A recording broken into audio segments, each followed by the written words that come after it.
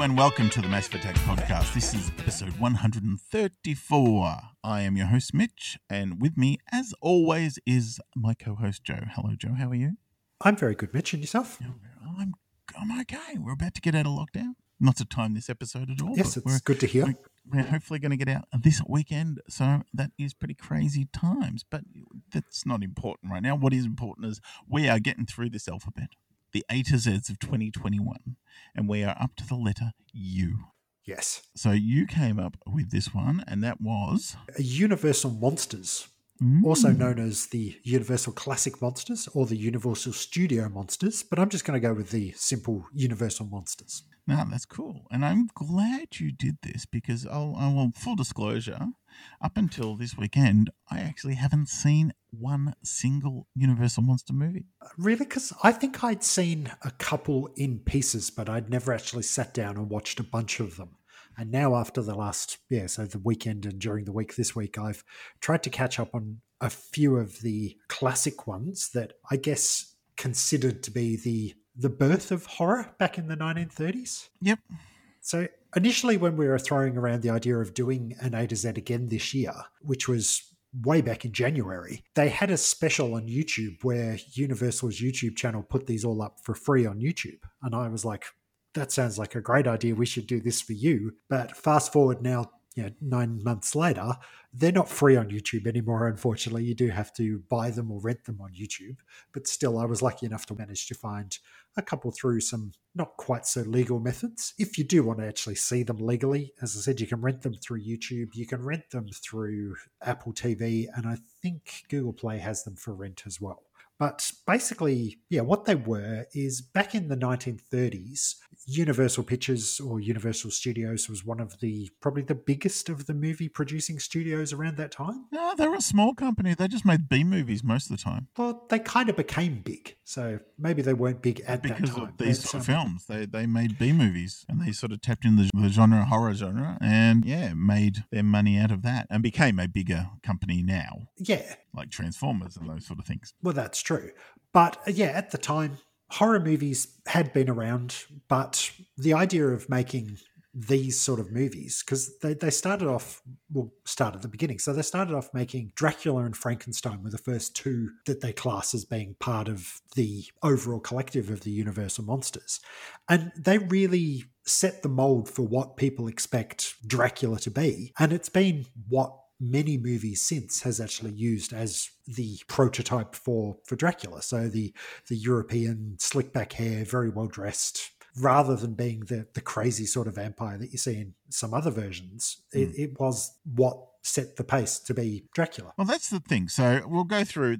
Pretty much 1931 was Dracula. Yep. They consider that the start of the Universal horror run, where there was a Phantom of the Opera, the Lon Chaney Phantom of the Opera before that, but I think that was in the silent era. So there were some before that aren't considered because there was a Phantom of the Opera not long after, but that was a Technicolor film. So they have made a few of those movies, but Dracula in 31 is considered the first, and the final film is The Creature Walks Among Us from 1956. So that is what is considered the Universal Monsters era, and there's something like 31 movies in that period. So it starts with Dracula, then it goes to Frankenstein, then The Mummy, The Invisible Man, Bride of Frankenstein, Werewolf of London, Dracula's Daughter, Son of Frankenstein, The Invisible Man Returns, The Mummy's Hand, The Invisible Woman. You notice there's a lot of sequels going on. A lot of sequels. The Wolfman, Ghost of Frankenstein, Invisible Agent, Mummy's Tomb, Frankenstein Meets a Wolfman. And that is where we get the birth of the shared cinematic universe. Way before Marvel, way before Godzilla.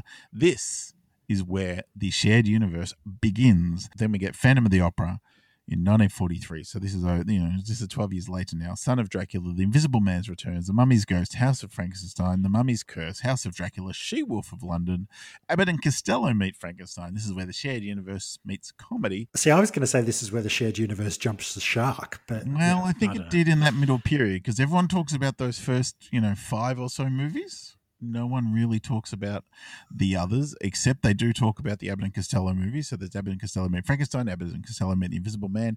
Then we get some return to form where we get a classic with The Creature from the Black Lagoon, Revenge of the Creature, Abbott and Costello meet The Mummy, and The Creature Walks Among Us, which is the third creature from the Black Lagoon film. So that is what is considered the total of the Universal Monster movies. Now, like you're saying, these are the prototypes of the cinematic versions of a lot of these characters. Now, you talked about Dracula being, that's when you see the European, well, debonair with the accent and all this sort of stuff. It's because of the actor they chose for it. Yes. And also, that is the look. They didn't do Bram Stoker's Dracula. They did a version of the play that was around at the time, because there was Nosferatu before that, which we've talked about on previous episodes. That had, like you said, that more monstrous looking Dracula, where this is the more Lothario sort of version. And that has become the standard for most Draculas to come since, like the Baron or whatever, the Count. He's in the robes. In Sesame Street. Yeah, well, he is based again on him. The voice and the look is again based on this version's Dracula. And that was directed by Todd Browning, who also did Freaks, if you remember. Yes, I didn't realise that when I watched it. When I watched it the other day, I saw the name and I was like, he did do other movies other than just Freaks. So he did that. And Frankenstein was the next film, which again, that was directed by James Whale. And that version of Frankenstein, the flat top and the sort of stitched together version of humans, that was done for this movie. It's, again, very loosely based on Mary Shelley's book, but it has become the prototype for what Frankenstein looks like in most cases. Frankenstein's monster. Yes. Yes. Well, it's not even Victor Frankenstein in the movie. It's Henry Frankenstein, so they didn't even go with that sort of version of it. So its own take, telling its story, and that look of Frankenstein's monster is the one that pretty much, if you see caricatures or reinterpretations, most of the time it's going to be that version with the flat top, the giant lumbering look. The monsters, Herman is obviously based on him. I haven't seen Young Frankenstein, but I just watched Frankenstein the other day. I actually had it in my shelf as a DVD. I bought it years ago and never cracked the plastic. So I cracked the plastic this week and watched that. I was impressed for what it was. 1932? No, that was 1931 as well. 1931 as well, yeah. And I was impressed with how it was made and all that, and the special effects. The makeup was fantastic and everything, and it was quite interesting. And it is funny, you can see things on YouTube of that. Where how much of the story do you know of Frankenstein? Well, I've seen the 90s Mary Shelley Frankenstein. I haven't read any of the books. Kenneth Branagh and Robert De Niro. Is that one? Robert De Niro, yes. And really, that's kind of what I know about the original story of Frankenstein. But going back and watching this one, as you say, a lot of the tropes that you think of as Frankenstein come from this movie. So the reanimation using the lightning, the fact that he's sewn together pieces of recently deceased, that sort of stuff, all that comes from this. Yeah. So the actors that they chose were kind of iconic from here on in as being the stalwarts of early horror. So you've got Bela Lugosi playing Dracula in Dracula, and you've got Boris Karloff playing the monster in the Frankenstein movie as well. And when you think horror actors from years gone by, they're names that instantly come to mind. So Bela Lugosi, Boris Karloff, Lon Chaney. You've got Lon Chaney and Lon Chaney Jr., who went on to be like the Wolfman and a couple of other movies. But yeah, these are the originals when you talk about horror actors. So, yeah. Yes, but it's quite funny because we talk about them as horror movies, and looking at this, it's not scary at all. Like, I was not scared. No. But I've also seen movies since, like Saw and The Exorcist and things like that. So it's very different. It's hard to watch. Like we've talked about the original King Kong back in the day. That was groundbreaking in watching this sort of thing. But funny, so you've watched this Frankenstein recently? Yes, I watched Dracula and Frankenstein on the weekend, and then I watched a couple more yesterday, actually, just in preparation for the recording. So we'll get to that in just a moment. But it's meant to be horrific, and I know it is, because the story of Frankenstein is this monster is created. He gets free, and he goes out, and in this version, because in the book he can actually speak, he's quite poetic in the way he talks and all this sort of stuff. But this one is a beast, a mute beast who doesn't understand anything, is scared of fire and all this sort of stuff. So when he escapes, he comes across this young girl it's my favorite bit in the whole movie, and it's quite funny, and he's having a friendly time with it, and it's very of Mice and Men. I don't know if they ripped it off. Yes, I got that too. So this girl's being very friendly with him. It's like, oh, do you want to play with me? And he's like, and all this. And they get flowers, and she gives him flowers, and he gets all really good. And then she throws the flowers in the water, and they float away. And he thinks this is great, so he throws the throws the flowers in the water, which is really great too. And then he goes, "Oh, this is fun. I'll pick you up." And he picks up the girl and just throws her in the water. And That's it's awesome, horrific. It's meant to be horrific Uh, because it kills her, which is terrible. But Yes. just the way it's filmed and the way you look at it now, this is meant to be a horror film, and I know it's meant to be a horrific moment, but it's just piss funny. Yeah. It's funny though, because like after that, the father of the little girl sort of takes her corpse into town. That is where it becomes rustles horrific. up a bit of a posse, and then they're all chasing after the monster with their pitchforks and torches and stuff. And as I was watching it, my 10-year-old sort of wandered through the room, and he was all like quite distraught. Why are they chasing him? What are they doing to him? Sort of thing. Well, that's the thing as well. I mean, it was quite funny watching him throw this girl because obviously it's a movie; it's not real. I mean, the girl was real. He did throw her in the water, but she was fine, I assume. But, I mean, it just looked funny to watch. It just looks, Whereas the next scene is the dad carrying the dead body of his daughter down the street to the the town. And it's like, no, that was horrific. It's like, fuck, you wouldn't even see that in a lot of modern movies as well. You wouldn't see the body essentially. So it's like, oh, okay, that's harsh, and pretty much instigates the town, the stakes and the pitchforks, and let's form a posse and hunt down the monster, which we've seen so many times since. It's interesting because I am terrible at subtext. I'm pretty ordinary at text. But I'm terrible at subtext. And James Whale, the director of this, was an openly gay film director back then. And he got on board to make this film, and he used a lot of subtext and talking about the monster within and the non-acceptance of the other, that sort of thing. He was using all those sort of things, which I never got, and especially, and Bride of Frankenstein, apparently it's even more so, which I watched last night. And again, I'm terrible at subtext because apparently the same thing with the Dracula movie. There was all the fear of the Jew was a lot of the subtext that was going on with, this well-to-do European person coming over kind of thing. It was a lot of subtext going on there, which is a subtlety that we don't get in, modern Michael Bay movies per se. We get the Romeo and Juliet laws, that's important, but that's not even subtext. And they have to explain it. Yeah. This was post the Hays Code in the 30s? No, during the Hays. Because I think in some of the earlier horror movies, they were a bit more sexualized, whereas in the Dracula movie, they kind of tease that the act of Dracula biting the women is kind of a sexual thing, but they don't really go there. Yeah, and very much so. Like they tie it in, like it's a very sexual character now. And I mean, when he was bestial in like Nosferatu, it was not sexual at all. But in this version and subsequent versions, the whole sharing of bodily fluids and connection and all this sort of stuff, it's become that. And apparently, in one of the earlier Dracula sequels, there is a very strong lesbian undertones going on with Daughter of Dracula or one of those. So it's like, okay, so there was a lot going on back then, and obviously Hollywood was a very different time. Became a lot more conservative probably during the 40s and 50s, but it was a lot more open before that. But it's a very different time. So the Dracula, Frankenstein, first two. One year those two movies come out, obviously do gangbusters for Universal. Next one is The Mummy, which I actually watched yesterday. So Oh, okay. Now I haven't seen it. All I've seen is the Brendan Fraser remake. And when I say remake, another Mummy movie. Because I was surprised when I saw the Brendan Fraser ones. They were fun adventure romps, a la Indiana Jones sort of things. Yeah. But to me, a mummy was a dude in bandages. Yes. And there was not much of that in the Brendan Fraser version. But going back, and I've watched a bunch of YouTube clips and that, looking back at the Universal monsters, and it's like, it's only a small part of the movie from what I gather. Like it's him in affairs. Yeah, it is Boris Karloff getting around with kind of horrific sort of makeup, making him look really, really old.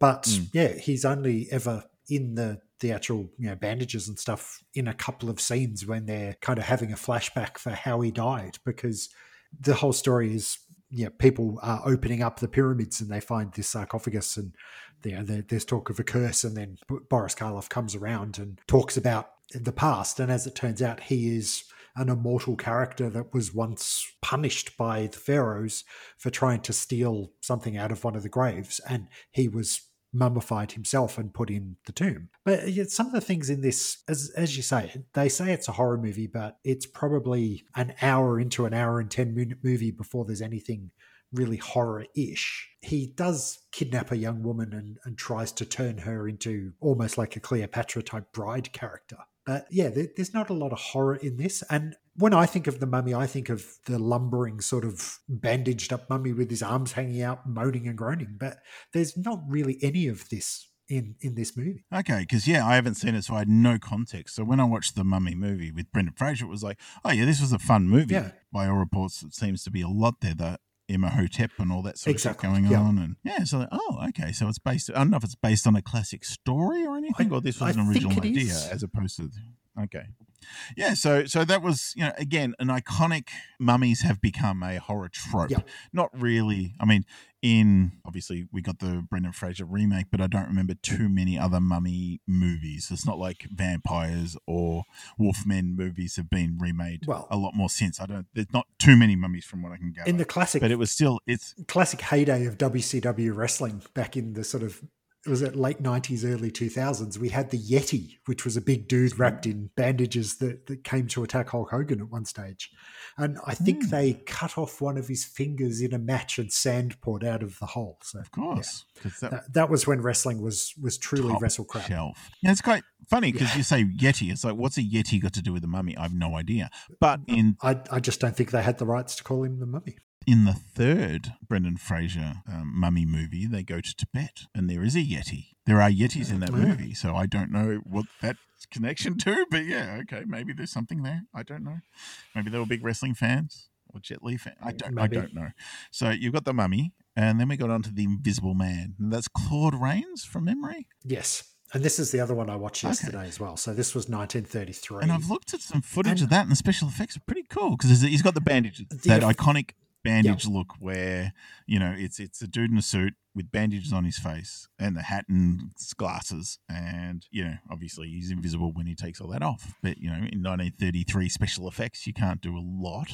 But I'm not sure how well it goes. They did it really well, though. So this was actually probably my favorite of the ones that I watched, purely for the fact that it was cutting-edge technology. I think it was green screen because you can kind of see where he is when he's got the, originally when he's taking off the bandages. But then some of the scenes that follow that, he's throwing things around and like tripping people over and just generally causing a bit of mischief to start with. But he gets more full on and more violent as it goes along. But in those first couple of scenes where he's just, invisible, the actual special effects, he's like making, glasses fly around and things in this bar move around. And it's done really, really well for a 1933 movie. And I found it really entertaining. Well, you say green screen. I don't think green screen existed.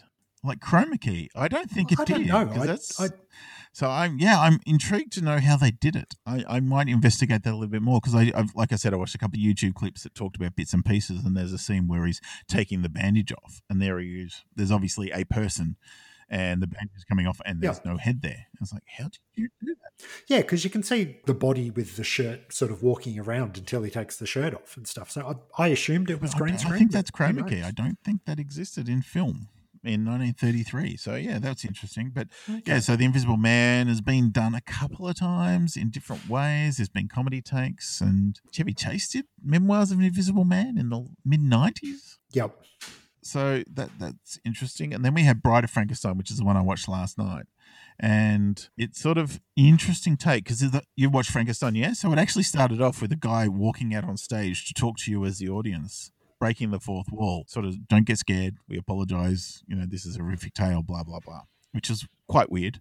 And then in Bride of Frankenstein, it starts off with this really pompous dork and talking to Mary Shelley, who wrote the Frankenstein novel. Okay. And they're chatting away, going, oh, it's so fascinating what you did and this and that. And it's like, well, that's not the end of the story. It's like, what do you mean? It's like, oh, there's more. I was like, oh, I'd love to hear it. And then she starts talking and we get the sequel, because it starts off saying that Frankenstein's monster didn't die in the fire at the end, and he sort of goes on this journey. So he sort of escapes and he ends up meeting so you've got, I think it's Henry Frankenstein again, the doctor, but one of his old teachers comes and talks to him and he's just as nuts as him, and they're going, remember what we were working on, let's keep working on that. So that story's sort of going on, that they're still working on something. And then you've got Frankenstein out, the monster, going out doing his thing, and he ends up meeting up with this blind hermit and he becomes his friend, and he starts to learn to speak, and that, so he's got a bit more emotion, a bit more intelligence going on, and he talks about being alone and that's what Frankenstein doesn't want to be alone. And he ends up going back to Dr. Frankenstein and say, I want a mate. And that's where the iconic, very iconic look of the Bride of Frankenstein with the big hair and the zigzag white patterns in her hair and all that sort of stuff. And I thought that would be a big part of the movie. It's not. She's hardly in it. She doesn't say anything. Spoilers, but yeah, it's only in the last 10 minutes or so. She pretty much rejects him. So he goes, fuck this. No one can have anything. And he destroys them all. It's like, oh, okay. And there's a lot of subtext and all this sort of stuff. Now, obviously, books would have done a lot more. The Invisible Man is like, if you can't see yourself in the mirror, you can get away with anything, or you lose your humanity. And that's what all the Invisible Man storylines generally are about, going mad, getting more and more violent and angry. And that's what happens in this movie as well. He starts off just sort of the fact that he's a science experiment that's gone wrong or something that turns him invisible. And through the course of the movie, he's trying to find a cure. But because people are treating him badly, he then, escalates his own violence against them. Actually, there's one stage where, as I said, it starts off, he's just sort of menacing people in the pub that he's staying in. But as it goes along, it gets a lot worse. And he ends up throwing a dude off a cliff at one stage. And there's another bit where he drives a car off a cliff. And in typical cinema fashion, as soon as it hits the ground, it just bursts into flames. And I was like, oh, so they were doing that even back in the 30s. So, yeah. But just a quick little aside, I've just looked up the wiki about how they filmed The Invisible Man, and apparently they filmed it in an all-black set that was covered in velvet, and he was wearing a black velvet sort of costume underneath the clothes that he was wearing, and they filmed that, and then they overlaid that film on top of the other film to make it look like he was... Yeah, so essentially the same idea as chroma key, or blue screen, green screen, but obviously they didn't have that same technology. Interesting. Yeah, so it was weird again, and James Whale came back and directed this, and it was a lot of subtext again. It was all about alone, acceptance, betrayal, all that sort of stuff. Now, I haven't seen it, but I heard it's very, very good. Going back to Brendan Fraser again, but there is a movie, I think it's Ian McKellen and Brendan Fraser, called Gods and Monsters, and it's about James Whale's last... I don't know if it's the last, year of life or whatever, but basically he was he had a young man live with him. I don't know if it was a couple or he was just in love with him, and that's a Brendan Fraser character, and it was all about that. So yeah, that's apparently a very good film if you want to check out that sort of thing. So we moved on. We had the Werewolf of London, which I don't know anything about, because there's the Wolfman, which is a famous one. Dracula's Daughter, we're going on now. We've got Son of Frankenstein, Invisible Man Returns, Mummy's Hand, Invisible Woman. We're just going down sequel. And from what I gather, diminishing returns. So I haven't seen any of these. I don't really know anything of any of these, so I'm not going to talk about them essentially because I don't know. Oh, there's not. I thought there was one just called the Wolfman, but there isn't. So maybe the Werewolf of London is that first Wolfman. Oh no, there's a Wolfman in 1941. So that's probably the iconic one that they did. So I think Lon Chaney Jr. played the Wolfman in the Wolfman film that came out in the 40s. So yeah, and then again, that's so until we get the Creature of the Great Black Lagoon, which is not for another 13 years or something.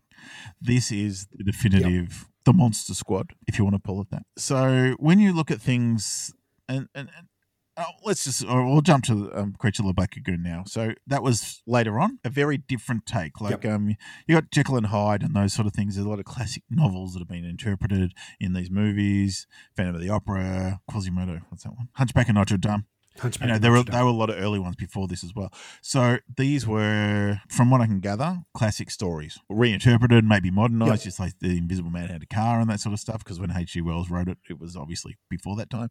It was Creature from the Black Lagoon, which was sort of like the modern science fiction-ish version of a horror movie. It was sort of like that, not a later version. It was more pulpy. And I've seen a lot of scenes from this sort of movies. I don't think I've actually seen the whole thing. It was in 3D, so it was obviously in that gimmicky time as well. But the underwater sequences are amazing. The Gillman suit is amazing. Again, it's playing with a lot of subtext as well. It's like this monster that's being, essentially created by not toxic waste, but, they didn't talk about it at the time, but, man sort of created this creature and then hunted it and killed it. It did that whole King Kong thing where it fell in love with a woman, but you've got these great underwater sequences, like a ballet almost. And the suit was great. The fact that it looked good and was functional, and a dude could swim under there and do all the scenes in this suit underwater. Safely, exactly. Yeah. Yeah, so I haven't seen this either, but I have seen that YouTube clip that was doing the rounds a few years ago, which is just all the scenes of the creature Oh, smashing yes. stuff and basically him Fuck this going, shit. fuck this guy, and fuck that this guy, and desk. fuck this lamp. Yes.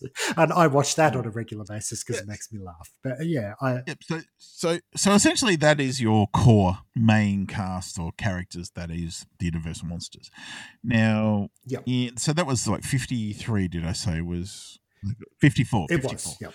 And with the advent of television, I dare say, content was king. If you could put stuff on, and it seemed that there was a bit of a renaissance in the 60s because that's when a lot of toys came. Yeah, so 60s and 70s, I think it was spurned on originally by the fact that the movies were being shown again on TV, but it just became a bit of a marketing and merchandising. Yeah, so there were model kits, Halloween costumes, sort of mega everything, yeah. And it was all about the marketing. Yeah, like you said. So because model kits were a big deal. I forget the name of the brand, but they were huge. So they were clipped together, like your models, you make your cars or your aeroplanes, whatever. They did that. There was the toys, there was everything. So they really bought into it. Now, I don't know what rejuvenated. Was it TV? Was it drive-in? It was that time when, obviously, post-war, everyone, disposable income of children. That's a big deal. That's why pop music becomes big, all this sort of stuff. So it's like, what are kids into? That's right, that.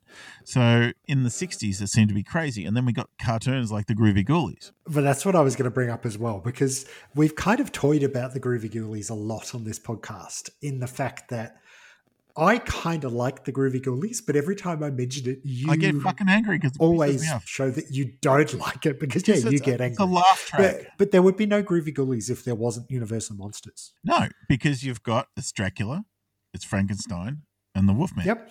And a mummy, I think, and a mummy, as well. Exactly. Yeah, that's it. There's no Gill Man or Gill Monster or whatever, but that's it. I mean, it's pretty much that's it, and the definitive version. They're based on those. Yeah. And then we would have had Milton the Monster, which is essentially Frankenstein again. But again, you mentioned it before. We had the Munsters sort of in the late 60s as well. The Addams Family, you can say. No, that was more based on the Addams Family comic. Well, it was based on the comic, but I think that comic may have been influenced a little bit by the Universal Monsters as well. But yeah, the Monsters is purely that. I mean, definitely. Yeah. So your 60s sort of came out of that, and then it seems to have been popular ever since. And I think it's a constant, and especially in America on the TV, is just like, because I mean, admittedly he's older than me, but listening to the Gilbert Gottfried podcast, he waxes lyrically about these films. He knows a lot of stuff, the old Gilbert. Yeah. But this is one of his topics that he knows a lot about, Universal Monsters. Like even the sequels, down the weird ones that you don't know about. He loves his Lon Chaney's and his all that sort of stuff. So it seems to be a bigger deal in America than here, and it sort of just seems to be a thing. Well, I think probably because Halloween's a bigger deal in America than it is That's here. True. Yeah. But there was a magazine by Forrest Ackerman called Fabulous Monsters of Filmland, which was sort of like Fangoria, but a bit more nostalgic, but didn't feel that like it was all about old, but it kept going for ages and people loved it. And there's little docos and YouTube clips about Forrest Ackerman. It's worth checking out. So he sort of kept those things alive. So I guess kids finding these things in comic books, and especially in the 50s and 60s, was something like, oh, this is this cool thing. So it seemed to be, and then we seemed to get remakes starting in the 70s, I suppose. There was a Dracula remake, and then there was comedies as well. It started to come out, and then there was weird different takes. Obviously the 70s was a lot more real and blaxploitation version of Dracula and Dracula. Exactly. There was I suppose Hammer horror started as well with the 60s into the 70s, and that was a lot more visceral in that way. They love their blood and horror. You got your Christopher Lees and Christopher Plummers, so they were playing your Draculas and your Van Helsings and all those sort of characters. So that was your sort of, if we want to talk Scar Wave, that might have been your second wave monsters, but it wasn't the universal. They were dealing very much with those English sort of stories, but they did Edgar Allan Poe, so they did America as well. But you just had those periods there, and then we get into the sort of the 80s, and we got werewolf movies like American Werewolf in London, which was a modern take on the classic. It was still there, and I suppose that's the one thing. The Wolfman is the one that's not based on a story, where Dracula sort of has a story you're based on. Same with Frankenstein, but the Wolfman could be anything. It's just you get bitten by a wolf, you turn into a wolf at full moon. That's the story. Everything else around that is your own character. You can make it whatever you want. So we had American Werewolf in London. We had The Howling. They sort of came out very close together. And there was a werewolf TV show in the mid to late 80s from memory with a guy with a pentagram on his hand and all that sort of stuff. And I remember loving it and very excited for it. But I think I heard it on, I listened to a podcast called Forgotten TV. I think it lasted 12 episodes. I thought it went forever in my head. So werewolves were a thing for a while. Vampires were definitely a thing. I mean, you had the Lost Boys in the mid-80s and Near Dark. So there was a lot of shit going on there. Yeah. You had the classic Bram Stoker's Dracula. You had Interview with the Vampire and all the whole Anne Rice stuff. So your vampires were cool again for a little while. They were cool, and they were always 90s. Sexy. They'd never stopped being sexy. I suppose Bram Stoker's Dracula, Keanu was sexy, but Gary Oldman was more true to the whole red eyes sort of thing. Wasn't Antonio Banderas in that as well?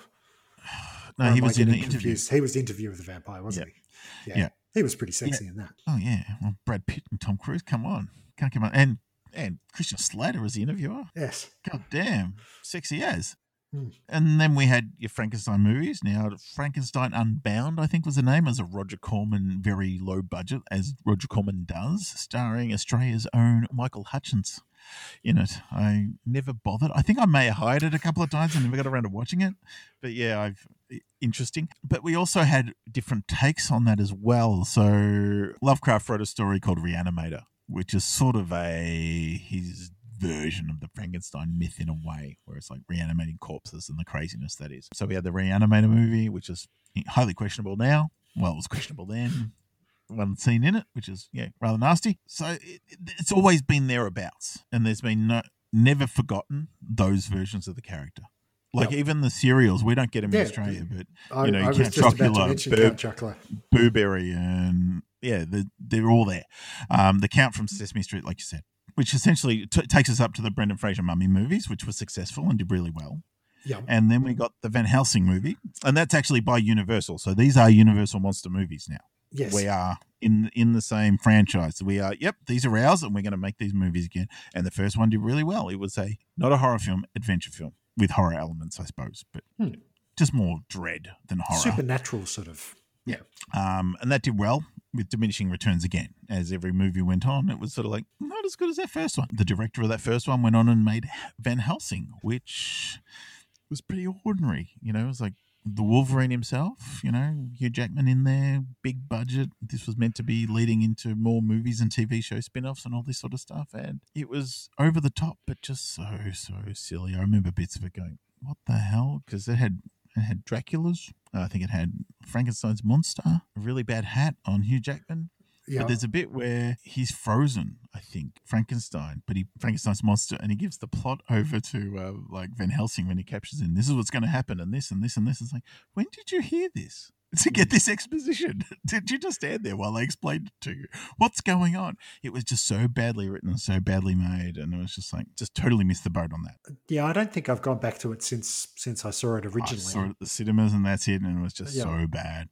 So that was another failed attempt to reboot this sort of thing. Then they tried to think, we'll try again. We'll start with it. And there was a subtle one. We're going to start a franchise here. We're going to start the new movies again. And they did a movie called Dracula Untold. Yeah. And it was meant to be the start of a new cinematic universe with all these monsters. And it was a bombastic sort of Game of Thrones, Lord of the Rings-ish sort of an epic movie and the origin of Dracula, which, apparently is expensive and a bit shite. Or a lot shite, depending on who you talk to. I have not seen it because I heard it was shite and I didn't bother. And that was meant to be the start of something new, which they sort of just stopped talking about, going, no, that wasn't the plan at all. No, there was no others. No, that's it. We don't talk about that. We're moving on.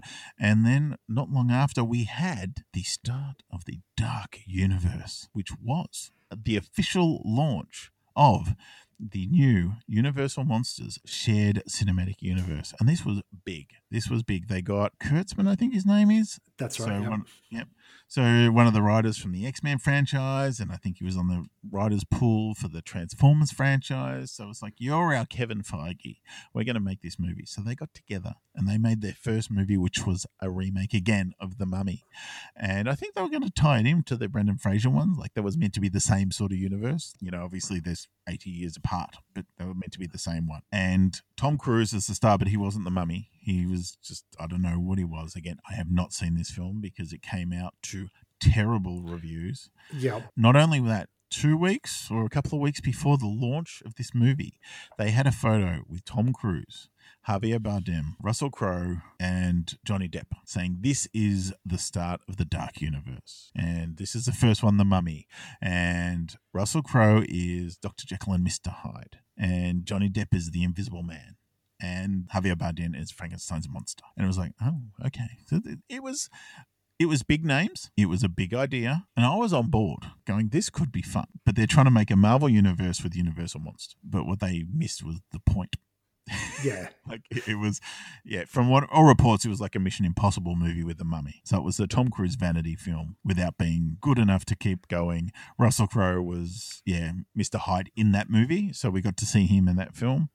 And he was sort of like the Samuel Jackson, the Nick Fury of the movie. He was going to tie them all together and be the link between all the movies. And it opened up to such terrible reviews that it was done. Because there was even rumors she wasn't in the original photo, but Angelina Jolie was going to be Bride of Frankenstein. There was all these big plans, but they got there was the name recognition and massive stars. They were the two things they had. But they just didn't have the.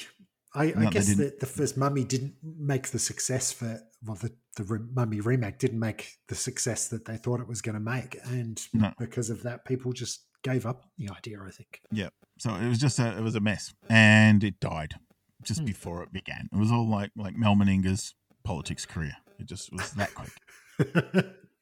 Yeah, so that was it. And that was pretty much it for a while. But what's happened is Universal essentially sold the rights of the Universal movies. They've moved them on to Blumhouse. Now, I don't know what you know about Blumhouse. Only what you've mentioned on the podcast before. Okay, so it's a low-budget movie studio that sort of churn out really cheap movies, but they're good. I think that's where Get Out came from and those sort of things. Okay. So we're talking $5-7 million movies. Not big budgets, not big name stars, just good. Story is king. Go and make a little movie. And you can take some risks with those sort of films because they don't cost a lot. They're not $140 million.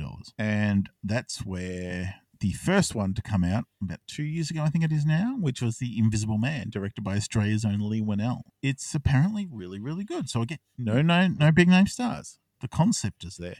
And it's apparently a horror film. Not an adventure film, not an action film, a horror film. And it's quite scary, isn't it? Yes, I've just realised I have actually seen this. So yeah, and he's there to stalk his ex-girlfriend, which is horrific. Like, it's a concept. It's scary and daunting and all those sort of things, and that's what these movies should be. Can you make a shared universe out of this? I don't know. Should you? If you want to make money, sure, why not? But yeah, they are essentially, they're horror. It's in the title. They're horror movies. But The Mummy was an adventure movie. The remake was an adventure movie. Yeah, it sort of seemed to miss the boat. I didn't watch Dracula Untold, but it sounded like it was an epic. It was an origin film of how Dracula came to be, but I think they tried to... he's doing bad stuff, but only for good reasons kind of thing. Now, I don't know. This seems to be a Disney trope at the moment. They seem to be turning all their villains into their own movies. The Maleficent is like... ever since Wicked, I don't know if Wicked started this, but it's like, the bad ones there, but there's a reason they're bad. They're not all bad. And I watched Cruella for some weird twist last week. So did I, actually. Yeah, it's great. The soundtrack's awesome. Yeah, but I couldn't get it in my head how that's the same character from the cartoon movie. Because, again, she's a villain, but she's not. She didn't really kill those dogs. And she's, and all this sort of stuff. So it was very strange in that way. And if you want to have a horror movie, that's like, at least with The Mummy, Brendan Fraser's the hero. But the Mummy is still the bad guy. And yeah, so again, watching Tom Cruise, it was, from what little I've seen, because it's been on telly a few times, it feels like you're watching Mission Impossible. It's Ethan Hunt versus the supernatural, as opposed to this is a Mummy movie. And they missed the boat. But maybe with Blumhouse, maybe we can build on something here. It's like The Invisible Man, apparently very good. It's like, there you go. That's your base. Let's make a good scary movie. It's very much a psychological thriller. Yeah, and maybe that's what it should be. And again, it goes back to those sort of things. It's like, it's all about, that's what The Invisible Man was all about, psychological. It's like, what and they did The Hollow Man, I think, in the late 90s with Kevin Bacon and his dick. Yeah, I was about to say starring Kevin Bacon's wang, but yes. Yeah, because I remember the opening sequence of that. That was by Verhoeven, who did Lost Boys. to go back to that, there's an opening bit where they're doing this experiments, and there's a gorilla, and they give it the invisibility serum, and it breaks out. And it's a great sequence. It's horrific in the fact that you're in this laboratory with an invisible gorilla that's fucking angry, chasing people. It's like, you cannot get it. This thing's strong. This thing's quick. This thing's angry. That's fucking scary. And that and the basis in that, and then Kevin Bacon gets naked, gets his dick out, gets invisible, and then goes around. And I think the tagline, or what, it's like, it's amazing what evil you can get up to when you don't have to look at yourself in the mirror anymore.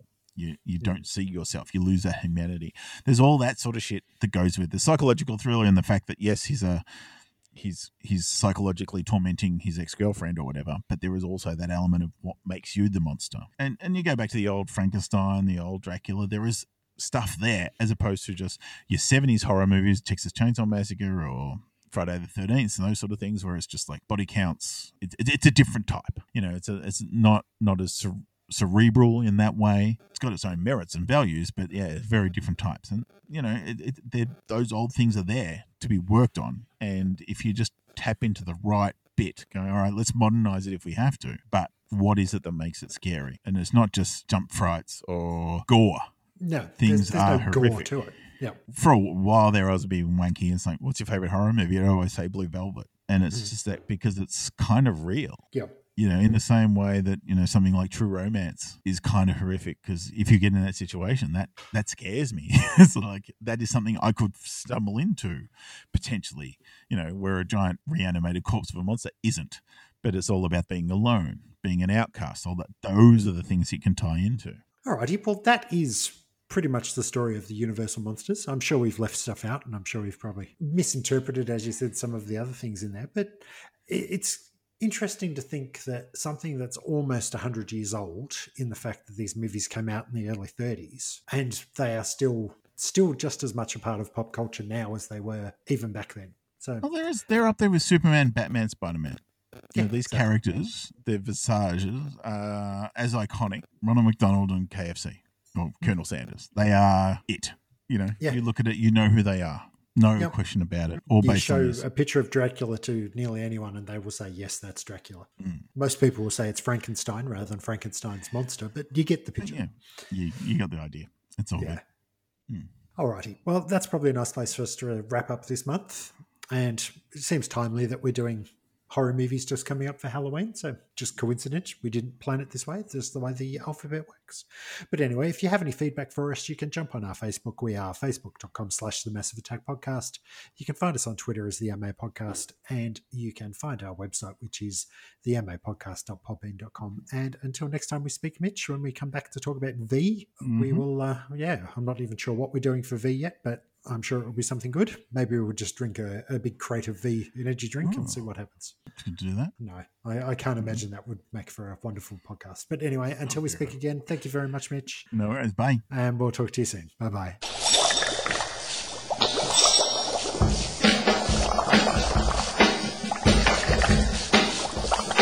I was working in the lab late one night when my eyes beheld an eerie sight. For my monster from his slab began to rise, and suddenly, to my surprise, he did the mash. He did the monster mash. The monster mash. It was a graveyard smash. He did the mash. It caught on in a flash. He did the mash. He did the monster mash. From my laboratory in the castle east to the master bedroom where the vampires feast, the ghouls all came from their humble abode to get a jolt from my electrode. They did the mash. They did the monster The mash. monster mash. It was a graveyard They smash. did the mash. It caught on in a flash. They did the mash. They did the monster mash. The zombies were having fun. In a shoe ball. The party had just begun. In a shoe ball. The guests included In a Wolfman, shoe ball. Dracula, and his son. The scene was rocking, all were digging the sounds. Igor on chains, backed by his baying hounds. The coffin bangers were about to arrive with their vocal group, the Crypt Kicker Five. Played the mash. They played the monster The mash. monster mash. It was a graveyard They smash. played the mash. It caught on in a flash. They played the mash. They played the monster mash. Out from his coffin, Drac's voice did ring. Seemed he was troubled by just one thing. Opened the lid and shook his fist and said, "Whatever happened to my Transylvania twist?" It's now the mash. It's now the monster The mash. monster mash. And it's a graveyard It's smash. now the mash. It's caught on in a flash. It's now the mash. It's now the monster mash. Now everything's cool. Drac's a part of the band, and my monster mash is the hit of the land. For you, the living, this mash was meant to. When you get to my door, tell them what is said. Then you can mash. Then you can monster The mash, monster mash. and you my graveyard Then you can smash. mash. You'll catch on in a flash. Then you can mash. Then you can monster mash. Monster mash. You in Monster mash. Monster mash. Monster mash. I mean, I am terrible at subtext. I'm pretty ordinary at text.